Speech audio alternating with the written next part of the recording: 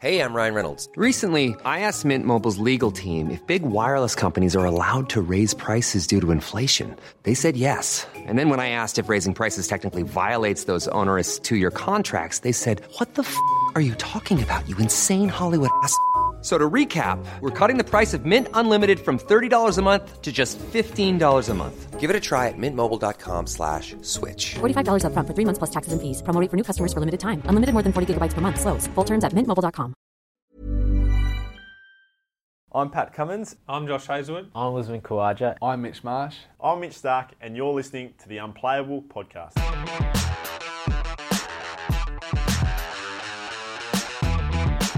This is the Unplayable Podcast. On this week's episode, Australia's greatest ever off-spinner Nathan Lyon previews the All-Australian clash here in Southampton, and our women's editor Laura Jolly chats to Aussie spinner Sophie Molyneux after the Australian women's side wrapped up the Ashes in Taunton.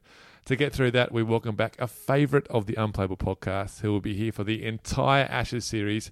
He's cricket.com.au senior writer Andrew Ramsey, and speaking of spinners, he's spun more yarns than Shane Warne has leg breaks. Welcome back, Rambo. And I don't have the variety of vocabulary that Warney had in his repertoire either. Well, where have you been, Rambo? What's been happening? How's the research team? Yes, they've disappeared somewhere onto the continent. They should be back in time for the first test. If they're not, I'm going to replace them with an abacus. Right. Now, this is what number Ashes is this for you? I think my first one was Willie Murdoch's 1880 trip when we came over on the boat, obviously. But I've missed a couple for various reasons, ill health and some dental appointments and other things. So I think this is actually going through it my fourth. Okay, fourth. And on a scale of 1 to 10, how excited are you?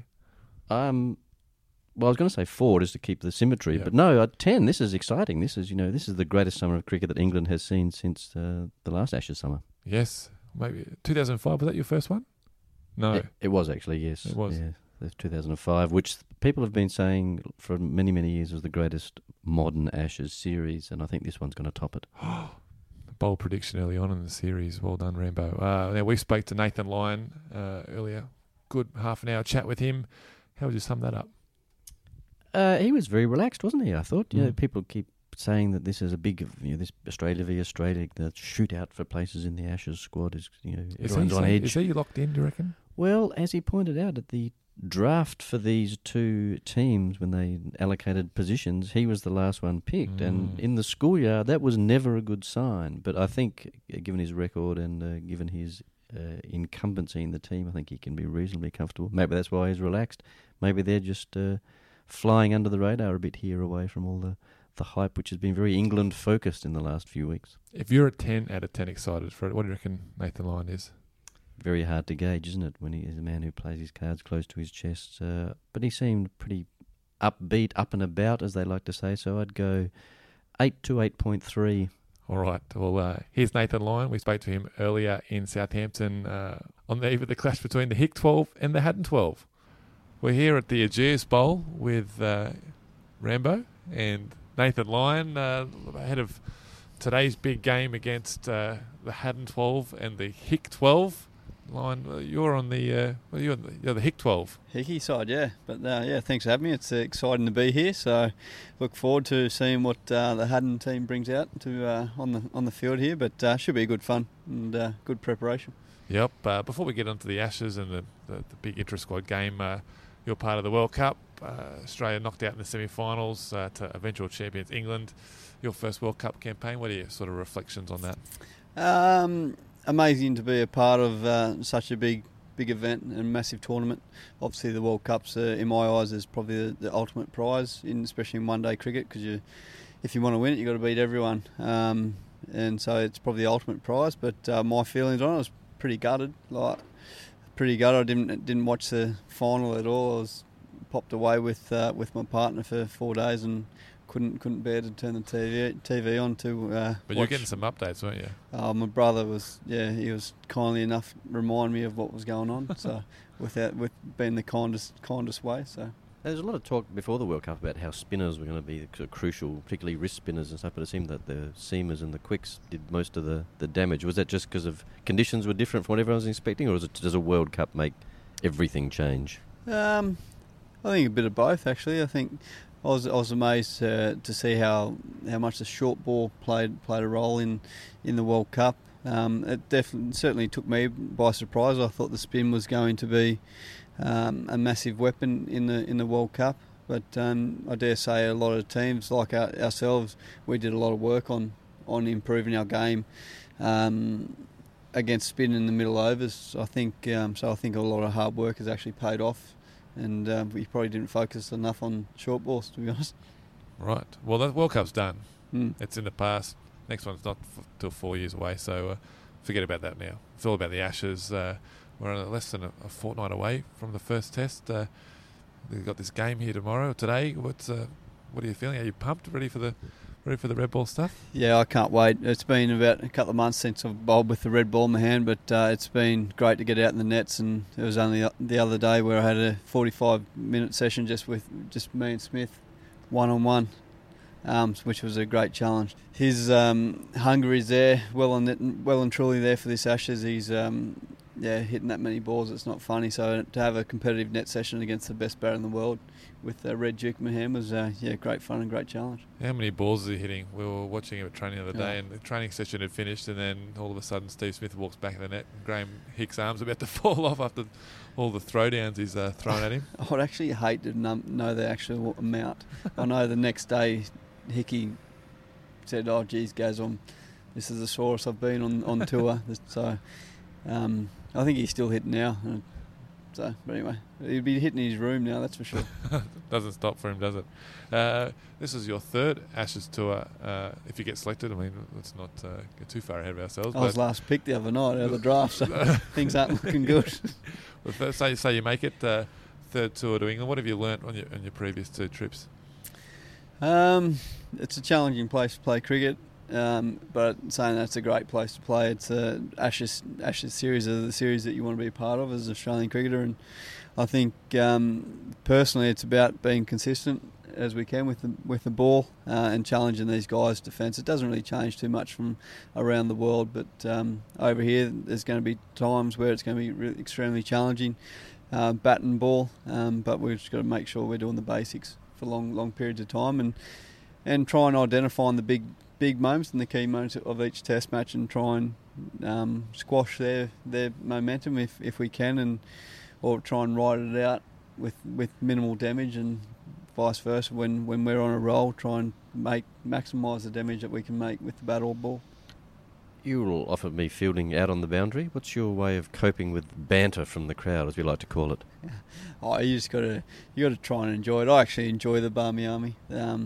It's probably quite bad. I actually end up singing the same songs that they sing to pass some time out in the field. But I've got no problem with people sledging me. But when it becomes personal, that's when I have a problem with it. But it is what it is, and everyone comes to cricket and they just think they can abuse whoever's closest to them. So especially over here in England, but it's part of the game. It's good fun, and just got to take it with a pinch of salt, and away we go. Do you ever chat back to them over the fence? There's been a few blokes in the day who've tried to get witty with them. Oh yeah, I've said a few nice things, but I'm usually trying to take the mickey, but they don't usually get my sense of humour, so it doesn't go down too well.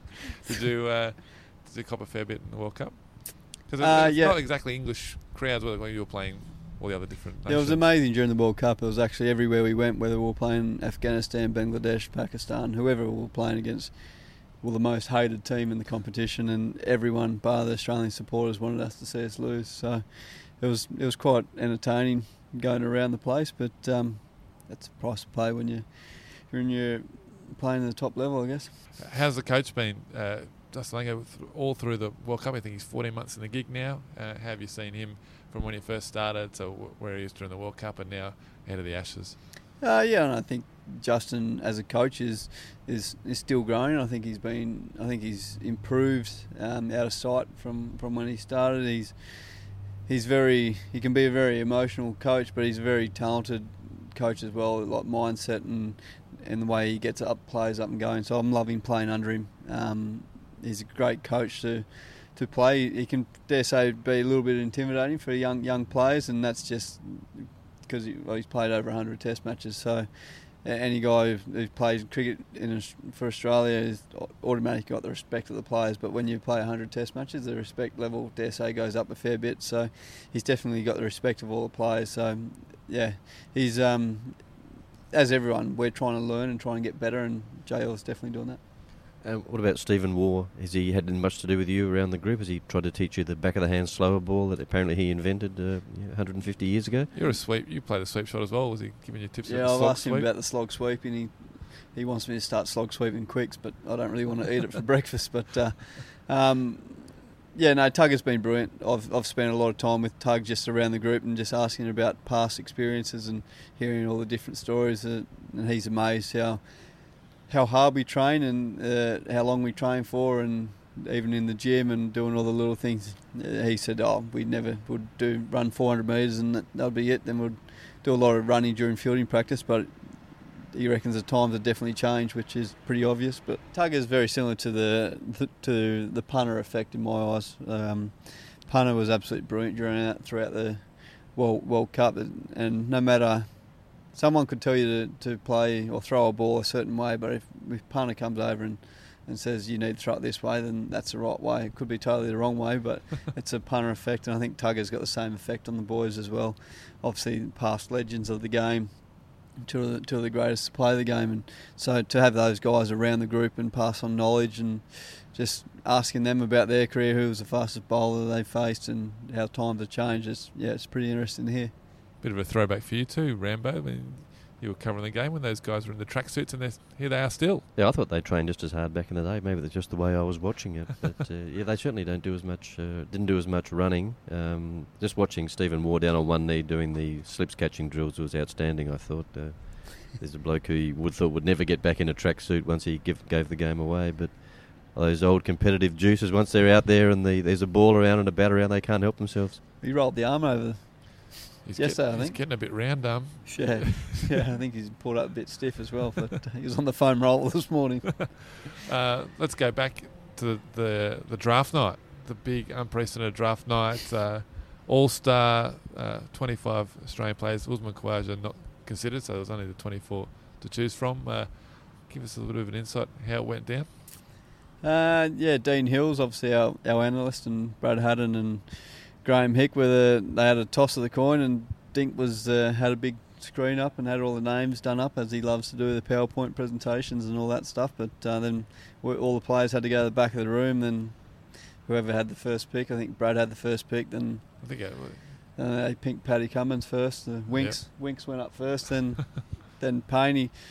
Then I didn't know until later that Paney and I was a package deal. So as soon as Paney got picked, I was the last one picked. Yeah, so I was wiped out pretty early. But what's the thinking there? Why did you two as one? I've since found out it was pretty rigged, the whole thing. Yeah, there was certain rules. I think they wanted Stark and Pattinson on either sides. Paney and myself, because Paney asked to keep to me to get used to for the upcoming Ashes. You had to have a certain number of openers on each side, right? Yeah, so yeah. You had to have one spinner on each side, so that's why Holland went and heads the other captain. So once Payne was picked, he wiped you off the board, he wiped Holland off the board, head off the board. Yeah, so I was basically all picked, and they just wanted to see a few players sweat, I think. It used to be like the old school days, the last one picked was always a kid. I know what that feels like. Was there any sort of appeals process? If you didn't like where you ended up, could you go to the judiciary? I thought about going to the judiciary, seeing I've got 8 left-handers to bowl to, I think. So I wouldn't mind a couple of right-handers, but I've got Young Puck and Marnus in there, so hopefully they bat for a while. So the two teams are picked. What are you looking to get out of this game? All the talk has been about how intense it's going to be. There are Ashes spots up for grabs. It's a perfect preparation for an Ashes contest. What are you hoping to get out of it? I think it's going to be a great opportunity for everyone to really go out there and play a high intensity game. I know in the past when you come over here and you potentially play a county side with some younger players, and they're not the best bowling attack, and that's no disrespect to the different counties that we've played against, but I think we need to have a high intensity game.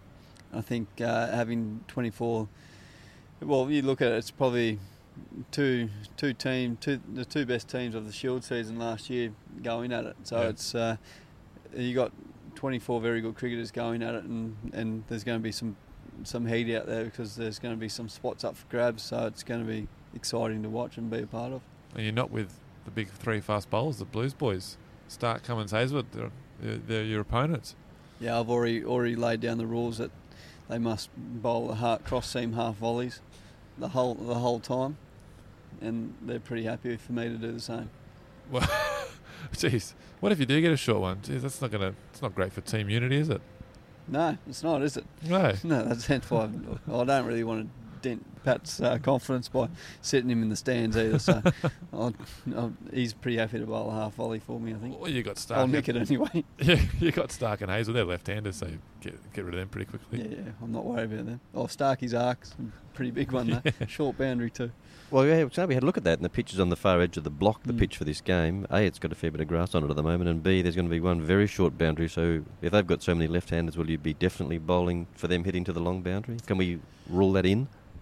No, I don't think. I'm not going to really look into the boundaries. I think whatever end Paddy wants me to bowl, but I dare say I'll be bowling this end with the right-handers, the long boundaries to try and tempt the left-handers to take it against me, I guess. But yeah, I'm not really worried about the boundaries here. It's just about making sure that it's a high competitive game and that they're putting each and everyone under pressure and getting them ready for a test match. With a few spots up for grabs, what's the mood in the camp like? Can you tell that certain players are on edge, a little bit nervous about what's going to happen in the next 4 or 5 days? Well, I think there's a few players quite nervous, but that's good. That means they care. So it's exciting. There's a great challenge for especially a lot of our young batters like Puck and Burnsy and Bangers and these guys coming back in. So it's a great opportunity for them. So especially with two really good bowling attacks, I think there's a lot of guys who play. Near everyone's played Test cricket. I think it's only really Puck that hasn't. If I'm right off the top of my head, so I think everyone's played international cricket. Like Tremaine hasn't played Test cricket, but everyone would have almost represented the country. So we've got two very good bowling attacks going at it. So it's going to be a great challenge for our batters. Talk about fast bowls hitting that knee roll length and top of the stumps. For an finger spinner in England, what areas do you need to target differently? Is there a notable change from where you want to land the ball in Australia compared to England? No, not really. I think it varies on who you're bowling to. If I'm bowling to Matthew Don Wade in the nets, I've got to bowl quite full because obviously he's a short little fella. But if I'm bowling to a Mitchell Stark, my length can't be that full, so he can get in the arc. So I think it really depends on whoever it is. But my natural length is normally about 3 big steps from the stumps. So that usually puts me in a decent position to hopefully challenge these guys' defence. Do you have a ground here where you feel like you're most comfortable? There are some places in the world where you've had success in the past and you turn up and you think, yeah, I'm really comfortable bowling here. Is there any England grounds where you feel that? Probably 3 of them out of the 5 Ashes. There's probably Lords, Manchester and the Oval. I'm not sure what it is. I just really enjoy playing at those 3 venues, especially at the Lords. I like bowling at the far end, trying to spin up the slope. And you be able to use the slope to your advantage as well with a few of their left-handers, even their right-handers as well, hopefully sliding into them or away from them. So, yeah, it's going to be a great challenge, but I'm going to hopefully enjoy bowling all 5 wickets. Talking about the English, they got their 4-day test match against Ireland starting this week. That's their only game ahead of the Ashes. What have you made of the 11 they've picked? And they've picked a broader squad for the Ashes training camp leading into that first test. I think it was pretty expected. The squad that they've picked.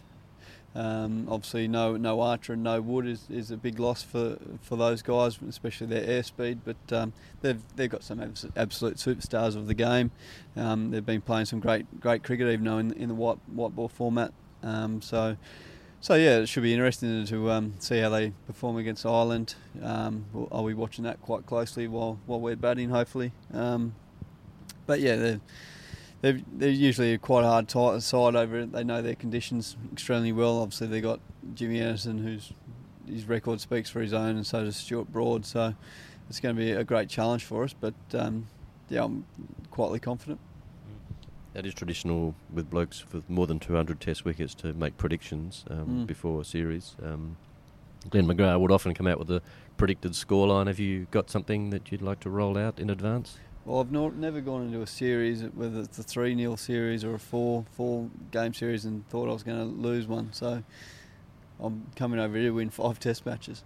Beautiful. And what about target players? Is there someone that you, like, just as a matchup you like bowling against, or you fancy yourself bowling against? I think I've played about 18 Test matches against England now, so I know these guys pretty well. So they're going to have their plans for me, and I'm looking forward to putting my plans in place for all these guys. There's no real guys who stand out or worry me or anything like that.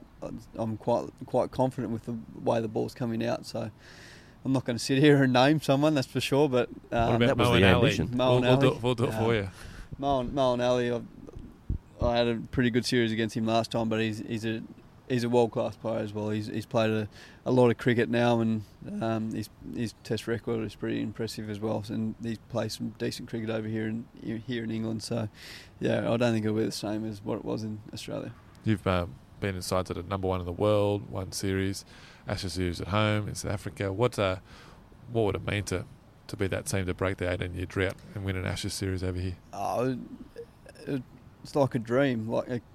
As a kid, you always dream of firstly playing cricket for Australia, but winning the Ashes, and winning Ashes is always there, but winning it away probably makes it more special. The big memory for me is seeing Shane Warne with the stump, and that's the biggest thing. And I'm desperate to replicate that.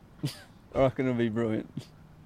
So, if we win the Ashes, I'll do it. Have you been working on your move? I've been practicing, yeah, don't worry. Like Steve Smith batting in the net in the room, I've got a stump up there.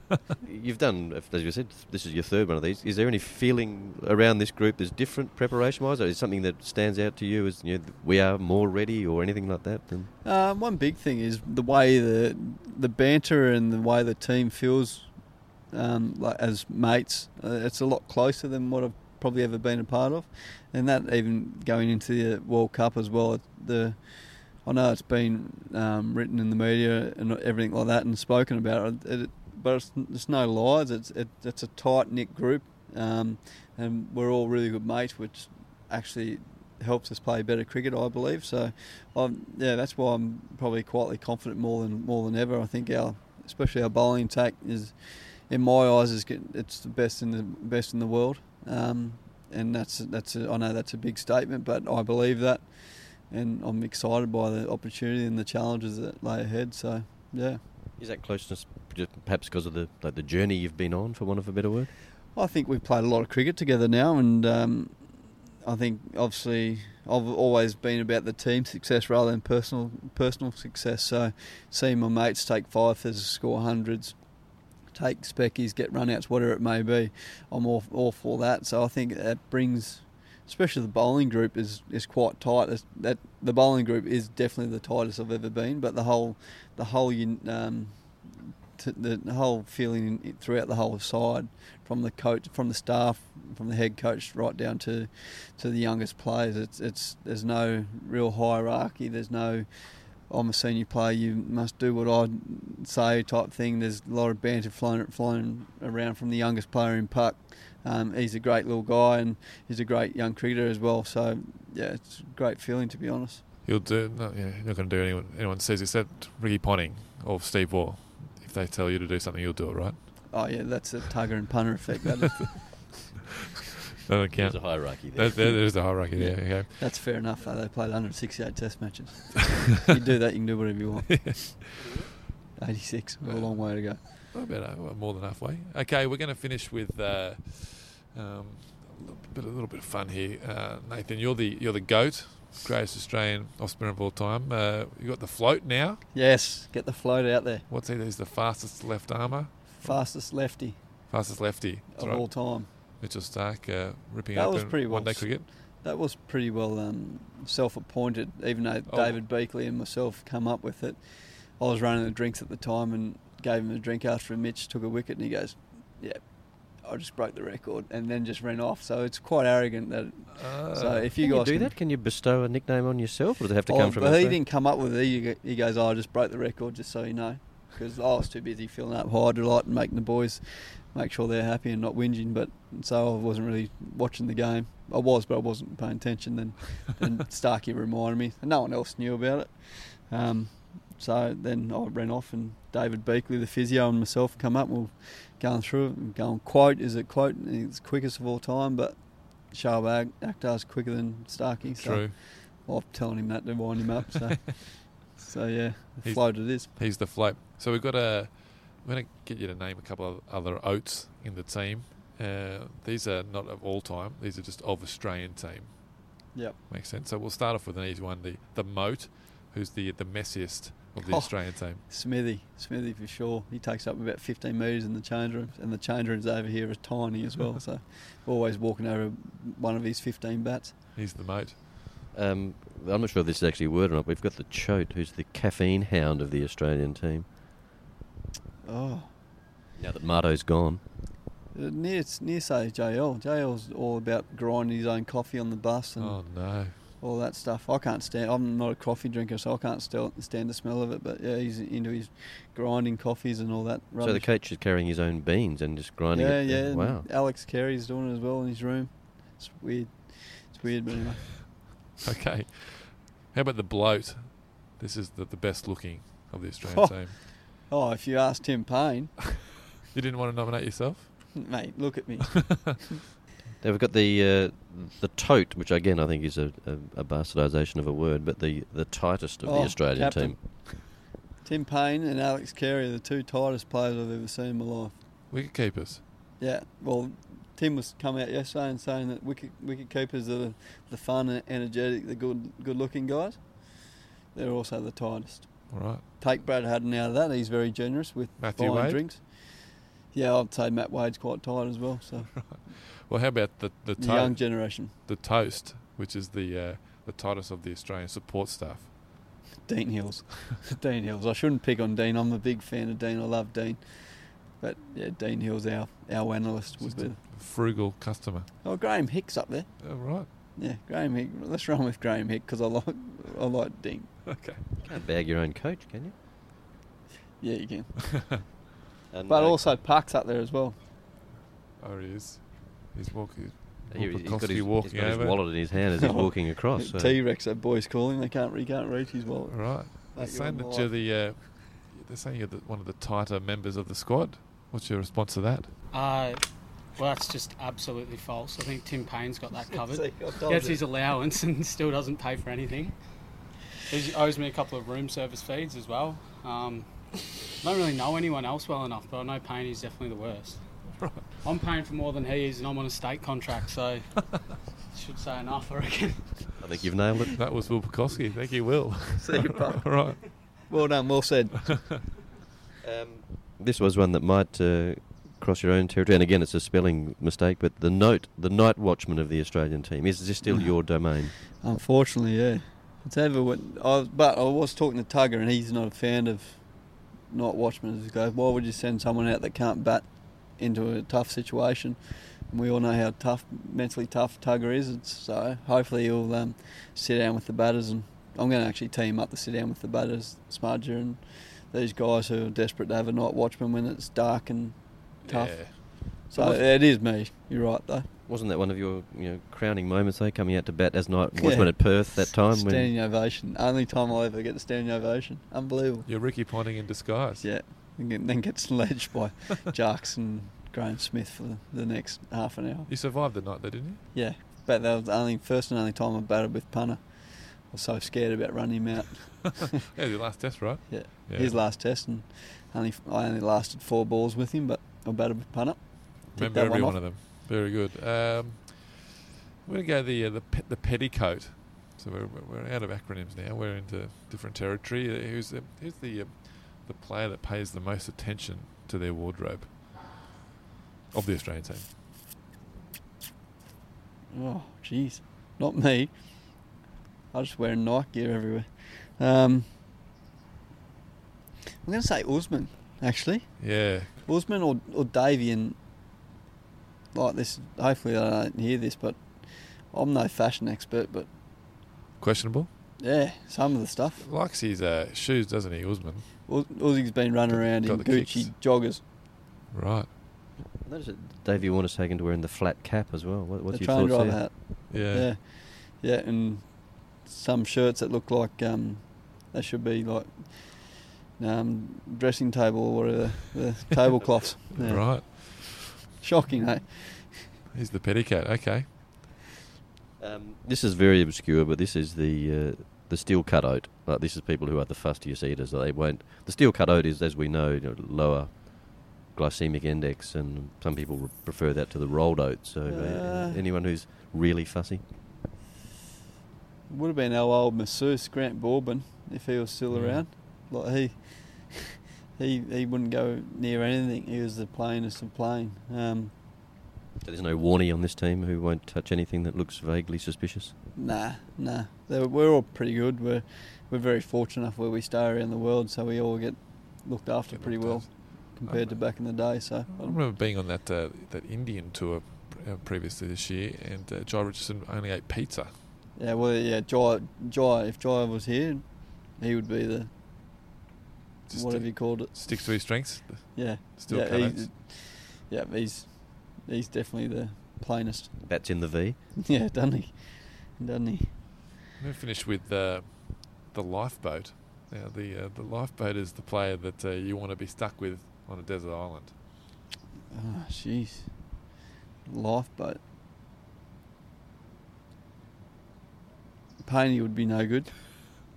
No good. This He'd is be your too captain, worried about remember? Come on.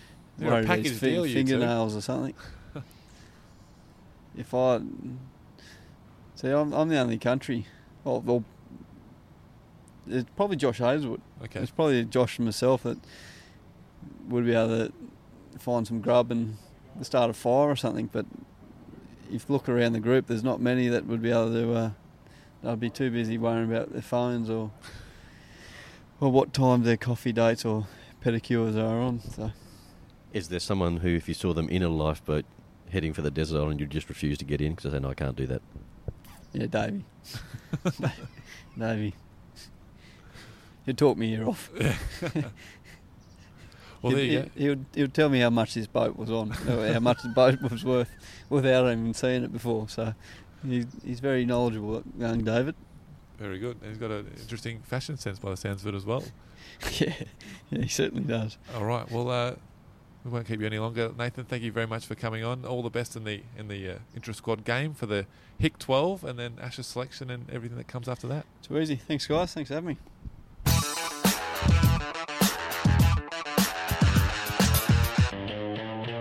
Andrew, Australia have wrapped up the Women's Ashes after winning the ODI series 3-0 and drawing the test in Taunton. Elise Perry scored another Ashes century to go with the double hundred she scored a few years ago at North Sydney Oval. The series now moves onto the T20 format, but even if England sweep that T20 series, they can't win the trophy, so Australia retain it. Rambo, Australian fans will be hoping that the men's side can replicate what the women have done over here and retain the Ashes.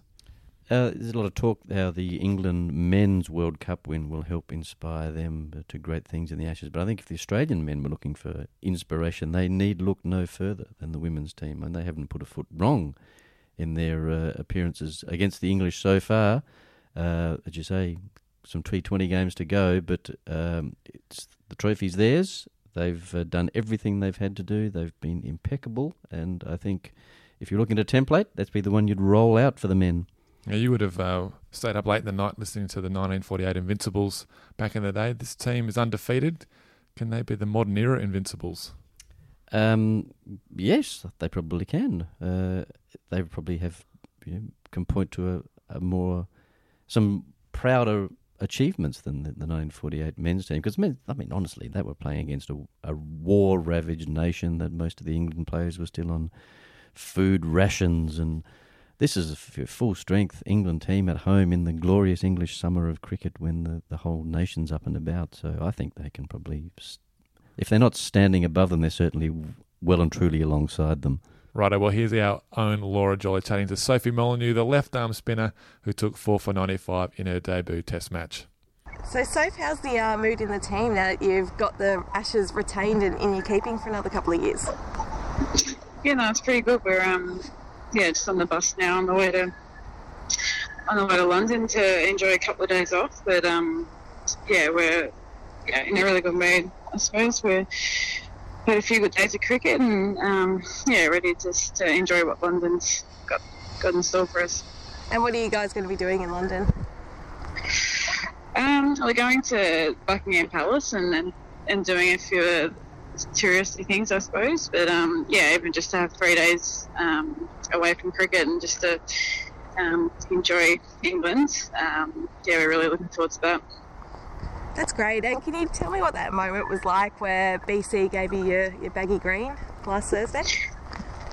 Yeah, it was really special. It was BC's a legend of cricket, and for her to be here in England watching us and being able to present that cap was really special. So and everyone was around, and she mentioned a few people from back at home, and they obviously meant a lot. So it was a really cool moment.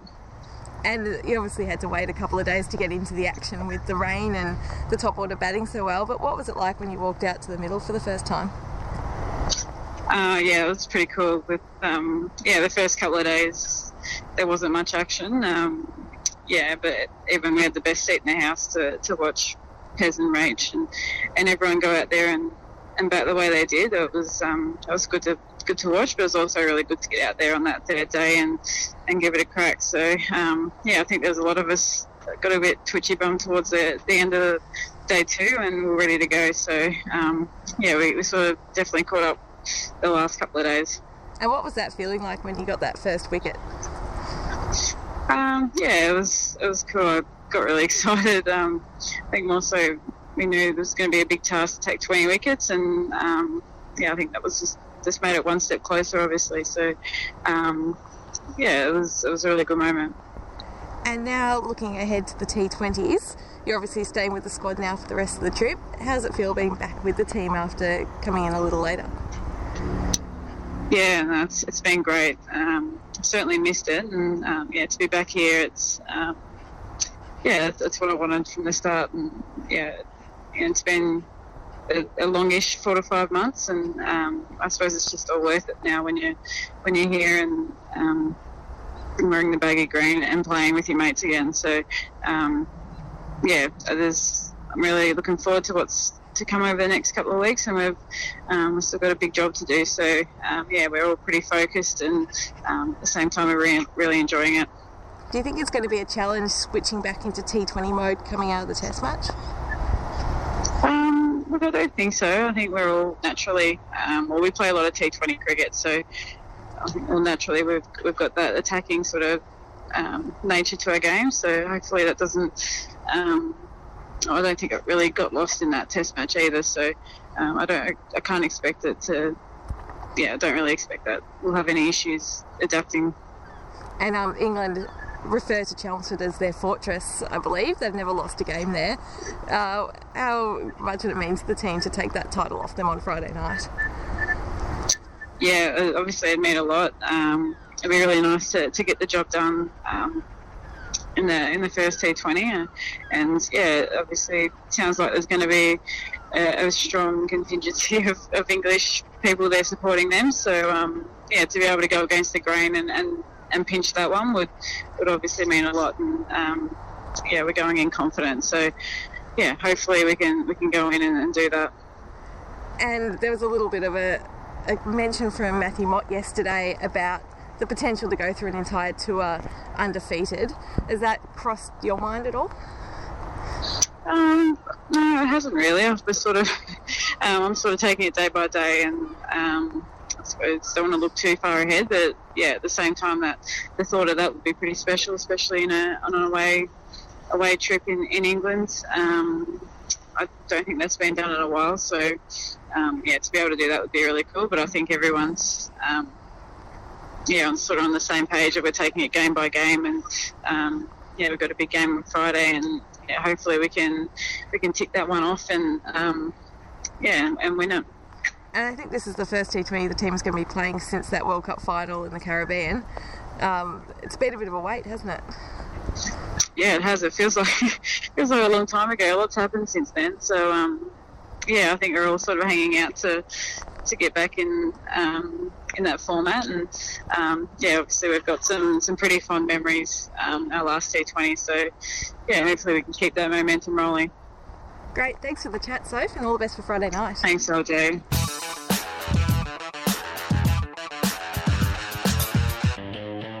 Rambo, we're going to close out the show with what we're most looking forward to in the intra-squad clash. It's on from 11 a.m. local time on Tuesday. That's 8 p.m. Australian Eastern Standard Time in Australia, with scores and highlights on cricket.com.au. Mind if I go first? No, it's your show.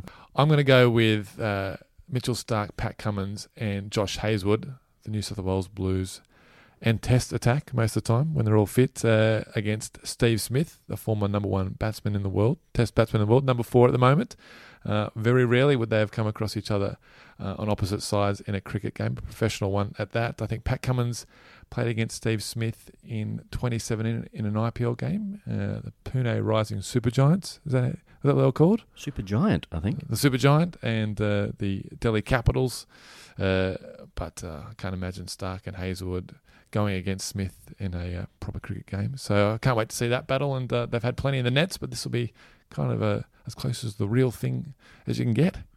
That will be interesting, and as you say, they would have bowled a lot of balls at him in a practice net, but in a match situation, maybe if they get first use with on a new pitch with a brand new Duke's ball, could be quite absorbing. What are you going to go with?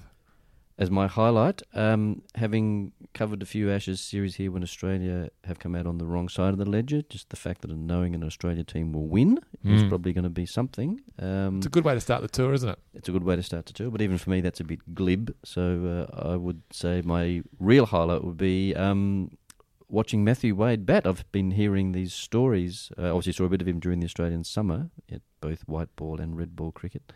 But the form that he showed then has apparently carried on, if not gone up another level here in England. I know you've seen a bit of him on the A Tour, Samuel, but I haven't, so I'm looking forward to seeing how he strikes the ball. And I gather that some of his teammates have already started calling him Don. I don't know who Don Wade was, but clearly he was a very good player. I think he might have been the guy that was in that 1948 side. Not Don Wade, Don Bradman perhaps. Oh. Similar average, I think he's going. I think Matt Wade might be striking it a little bit higher than Don Bradman. Yes, and I hear he's got a special bat that's been made for him too. So we tried to look at that. We couldn't see it, could we?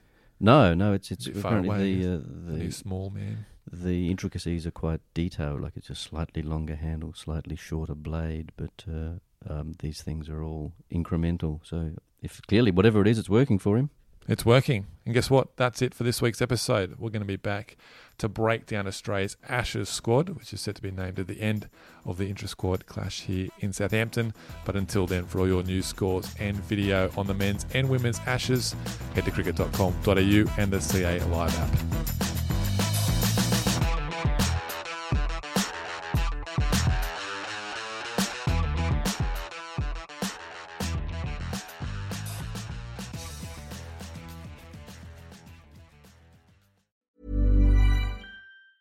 Tired of ads barging into your favorite news podcasts? Good news. Ad-free listening is available on Amazon Music for all the music plus top podcasts included with your Prime membership. Stay up to date on everything newsworthy by downloading the Amazon Music app for free or go to amazon.com/news ad free. That's amazon.com/news ad free to catch up on the latest episodes without the ads.